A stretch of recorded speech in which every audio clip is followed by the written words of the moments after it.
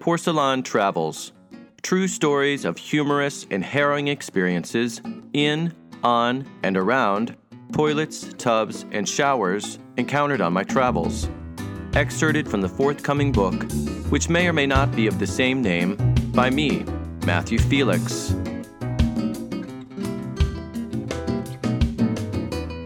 A Turkish bath in Morocco. During the entire year I lived in Istanbul, I never made it to a hammam. Given that I'm ordinarily keen on taking full advantage of the cultural experiences that are unique to, or especially in this case, even emblematic of, the places I visit, I'd never been able to forgive myself for the oversight. Just like the old Turkish toilets, those glorified holes in the ground over which countless legions of squatters have played a bizarre sort of scatological target practice, Turkish baths have a long history all their own. Over time, they became fixtures not only in their homeland, but far beyond its borders, particularly throughout the Arab world. Consequently, it came as little surprise when at an otherwise relatively uninspired stop in my travels, I discovered a hammam not far from my hotel. I didn't give it a second thought. The time had come to right a horrible wrong, one that had weighed on my conscience for far, far too long. I was going to a Turkish bath in Morocco. I asked the two women at the hotel front desk for the lowdown. I already knew that whereas in Turkey a towel wrapped around the waist was customary, in Morocco men were required to wear bathing suits. I wondered what else I needed to know. Both women seemed delighted I had not only shown an interest in, but was actually going to partake of, one of their most hallowed traditions. Taking me under their wings as if temporarily adopting a son, they briefed me on the do's and don'ts. They also provided me with flip-flops and a colorful plastic pail.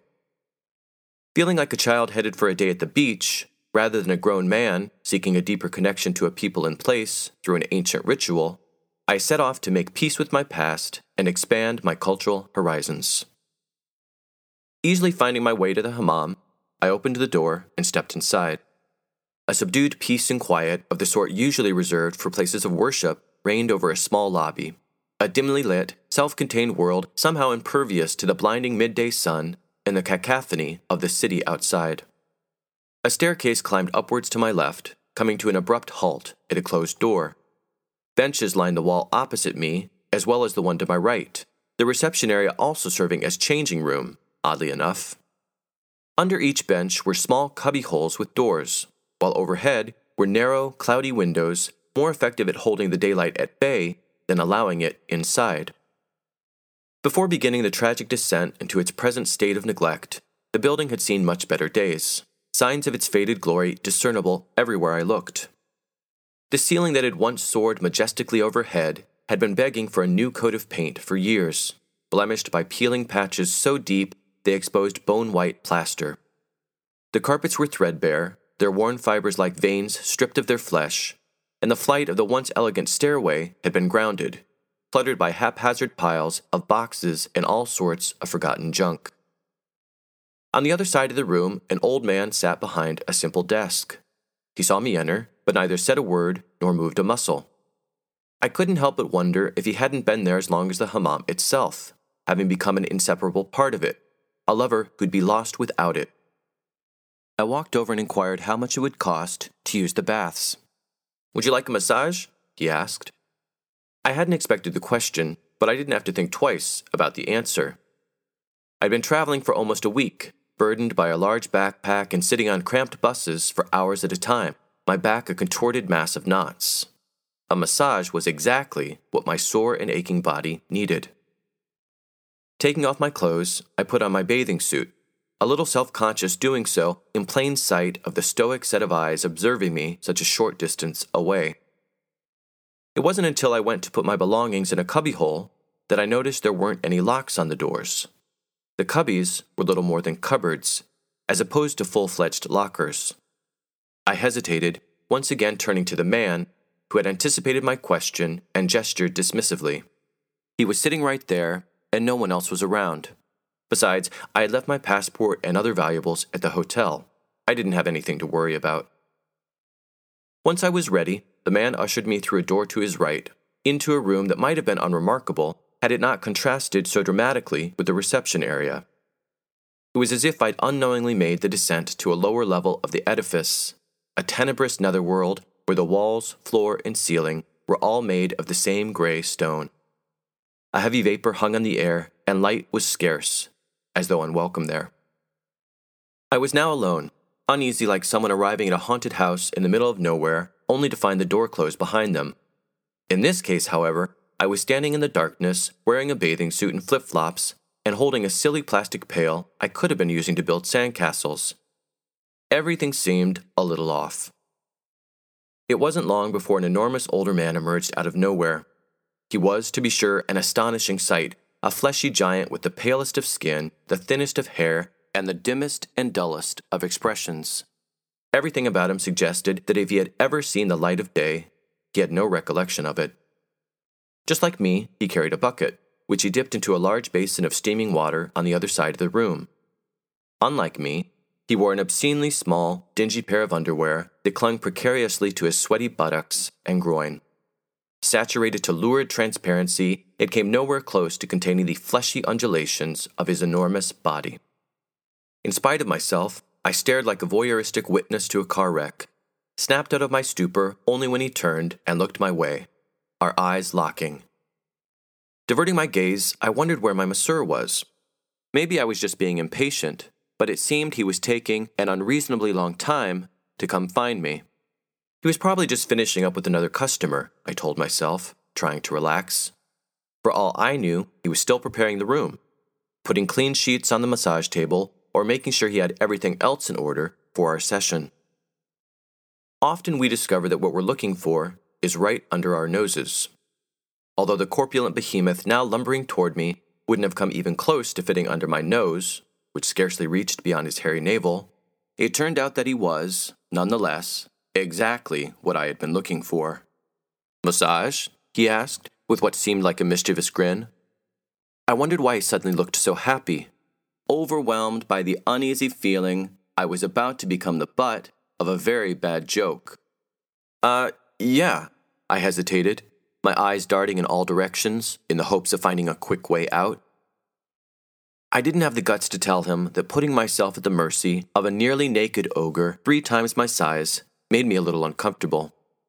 Instead, though kicking and screaming inside, outside I offered no resistance, obediently following my captor deeper into the darkness. While it didn't even come close to the descriptions I'd heard of beautiful old marble-covered Turkish hammams, the main chamber wasn't completely devoid of charm. The walls and floor were identical to those in the previous room, and as such relatively plain, but the ceiling took the form of an elegant dome, perforated by tiny circular windows. Through each of their translucent panes, a precise beam pierced the steamy obscurity, affording the naked eye just enough light to get a sense of the surroundings. The man gestured for me to sit down on a stone bench and rinse myself with the hot water from the basin.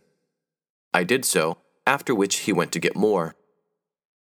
Looking around, I noticed there were only 2 other men in the hammam, engaged in hushed conversation on the far side of the room. I would have preferred there be a few more people, but at least I was no longer alone. When the man returned with the water, he seemed to be gesturing for me to get onto the floor. I knew that couldn't be right, but I had no way of asking him to clarify, since my attempts, first in French, then in Spanish, and finally in English, were all met with silence. Not interested in dilly-dallying, the masseur took me by the hand, raising it so I'd stand up. Once I had, he again pointed to the floor, more commandingly this time. Not only could it be right, but it was. He wanted me on my knees. Despite my hesitance, I reluctantly obeyed, reminding myself he was the one who knew how this was all supposed to work, not I. I just had to go with it. Or, to be more precise, I just had to kneel before him, not actually going anywhere at all. The giant wasted no time dousing my upper body yet again, only to then unleash a full-on assault with a soapy wet rag. For the first time since entering the hammam, I began to relax. The water was warm, and it felt good, as did having someone attentively scrub my body. The deep cleaning went well beyond what I could do on my own, removing layers of all sorts of grime I hadn't even realized was there. I felt something akin to when sitting in a barber's chair, the soothing touch on my scalp always lulling me into a state of utter relaxation, if not gentle slumber. No sooner had he finished scouring my upper body and arms than I had the surreal impression the man was making another, even more bizarre request. Rather than merely kneel on the floor, he seemed to be asking me to lie down on it. I'm not even remotely a germaphobe. Unless you're about to perform surgery, I think hand sanitizer is ridiculous. Yet another product cleverly designed and ingeniously marketed to keep consumers in a constant state of paranoia. I'll drink from friends' cups, I never bother to put antiseptic on cuts, and I am an unapologetic, lifelong adherent to the 3-second rule, rarely having any issues picking up food that's fallen to the floor and putting it into my mouth without the slightest hesitation. But this wasn't just any floor. This was a grimy, slimy floor, the same floor on which my maternal hotel guardians had insisted I wear flip-flops, an absolute hygienic necessity, protection against an untold number of unimaginable health hazards lying on the damp stone like predators in wait. A floor rising up from which I was almost certain I could hear the mating calls and battle cries of countless unknown strains of bacteria, fungi that were sure to colonize each and every crevice of my body, and viruses that science had yet to develop any means of combating. All of them were glaring up at me like lions pacing about their den, greedily anticipating how they would ravage their next meal when it fell from the sky. Kowtowing to be at the right level for the masseur to do his job was one thing. Pressing my entire body against the mysterious muck on the floor was another altogether. It didn't matter. Before I could protest, something I probably wouldn't have done anyway, for reasons I've already explained, the giant had taken me by the shoulders and pushed me toward the floor. By no means was he violent, but neither did he leave any doubt as to what I was supposed to do. Lying on my back, my body was soon riddled with anxiety, like the ceiling was its tiny holes. I could no longer see the masseur, so I had no idea what he was doing, or going to do, and I couldn't stop thinking about the fact I was lying in filth. When my own dead skin, clumps of hair, and unseen microbes had tumbled to the floor, no one had run out from behind a curtain to mop it all up. Who else's dirt, germs, and bodily fluids had welcomed mine as they joined them in a debaucherous orgy? On second thought, never mind. I didn't want to know.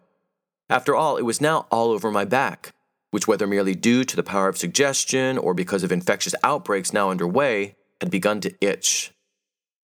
It was then that the giant reappeared, coming between me and the constellation of lights overhead, like the moon eclipsing not only the sun, but all the stars. Despite the stifling heat, his dark shadow gave me a foreboding chill. For the first time it occurred to me that if he decided to harm me in any way, there wasn't a thing I could do about it. Something I struggled with even more as he proceeded to climb all over my body. Besides having all 300 plus of his fleshy pounds ready to crush me at any moment, should he slip on the wet stone or his arms buckle under his own weight, what was to come involved not only scalding water, but a new rag that may as well have been made of steel wool.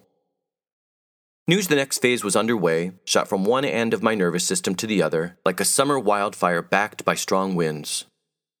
Between the blistering temperature of the water and the stinging fibers of the rag, I wasn't sure what hurt more. While I gave it some thought, the giant made his way up my body, beginning with my legs, deferentially bypassing the family jewels, and proceeding up my torso. Once he got to my shoulders, he extended each of my arms as if he were also about to crucify me. Truth be told, it probably would have felt better than what followed. As though letting out a lifetime of anger to which he'd never been able to give voice, the giant took it up a notch. His massive gut mere inches from my face, he scrubbed my helpless body with a relentless fury. I closed my eyes and shut my mouth as a salty shower of sweat rained down on me, holding my breath. It was agonizing, and I wasn't sure it was ever going to end. Just as I was about to reach my breaking point, it finally did. Or so I thought. While I was still writhing in pain, breathless like a fish flopping around on the bow of a boat, my so-called masseur jumped into a bizarre practice that would have been completely foreign to any massage therapist I've ever known. To a pastry chef, on the other hand, the technique would have been all too familiar. Like dough that needed to be molded into a perfect pie crust, he began pinching both sides of my torso from top to bottom. Hard. It was excruciating, the steel wool paling in comparison. I couldn't help but wonder if there'd be any skin left on my body when the sadistic ritual was finally over. As I was about to let out a desperate cry that would require no translation, the giant finished putting the final touches on what was essentially the icing on the cake. Successfully making the Herculean effort to stand back up, he then retreated to someplace deep in the hammam's secret underworld, leaving me flinching on the floor like a bug that's been smashed but isn't quite dead. Staring up at the pretty beams of light, I wondered why they were spinning. I have no idea how long I lay there. I was stunned, struggling with exactly what part of the ordeal could possibly be considered the massage. When it finally came time to peel myself from the floor, I felt like an egg stuck to a dirty frying pan. I practically needed someone to scrape me off it. Given that my entire body felt so raw, I also couldn't help but wonder if the giant hadn't drawn blood, which almost seemed to have been his goal. Once I succeeded in propping myself upright, I sat in the steam for a short while longer, my senses slowly returning to me. Repeatedly reliving the absurd experience in an attempt to make sense of it, I eventually conceded there was no point and decided to head back to the hotel. No sooner did I get to my room than I stood in the mirror and took off my shirt. I hadn't been imagining things. In the reflection of my torso, I beheld 4 butchered patches of flesh where blood had seeped to the surface. Some of it had already scabbed, while other areas were still speckled with bright red drops of freshly oxygenated blood. The giant had indeed been so rough, he had made me bleed. If lying on the floor of the hammam was potentially risky, what could be the ramifications of doing so with open wounds? I prayed the water had been hot enough to kill any infectious agents and hoped for the best. Hand sanitizer suddenly sounded like just what the doctor ordered.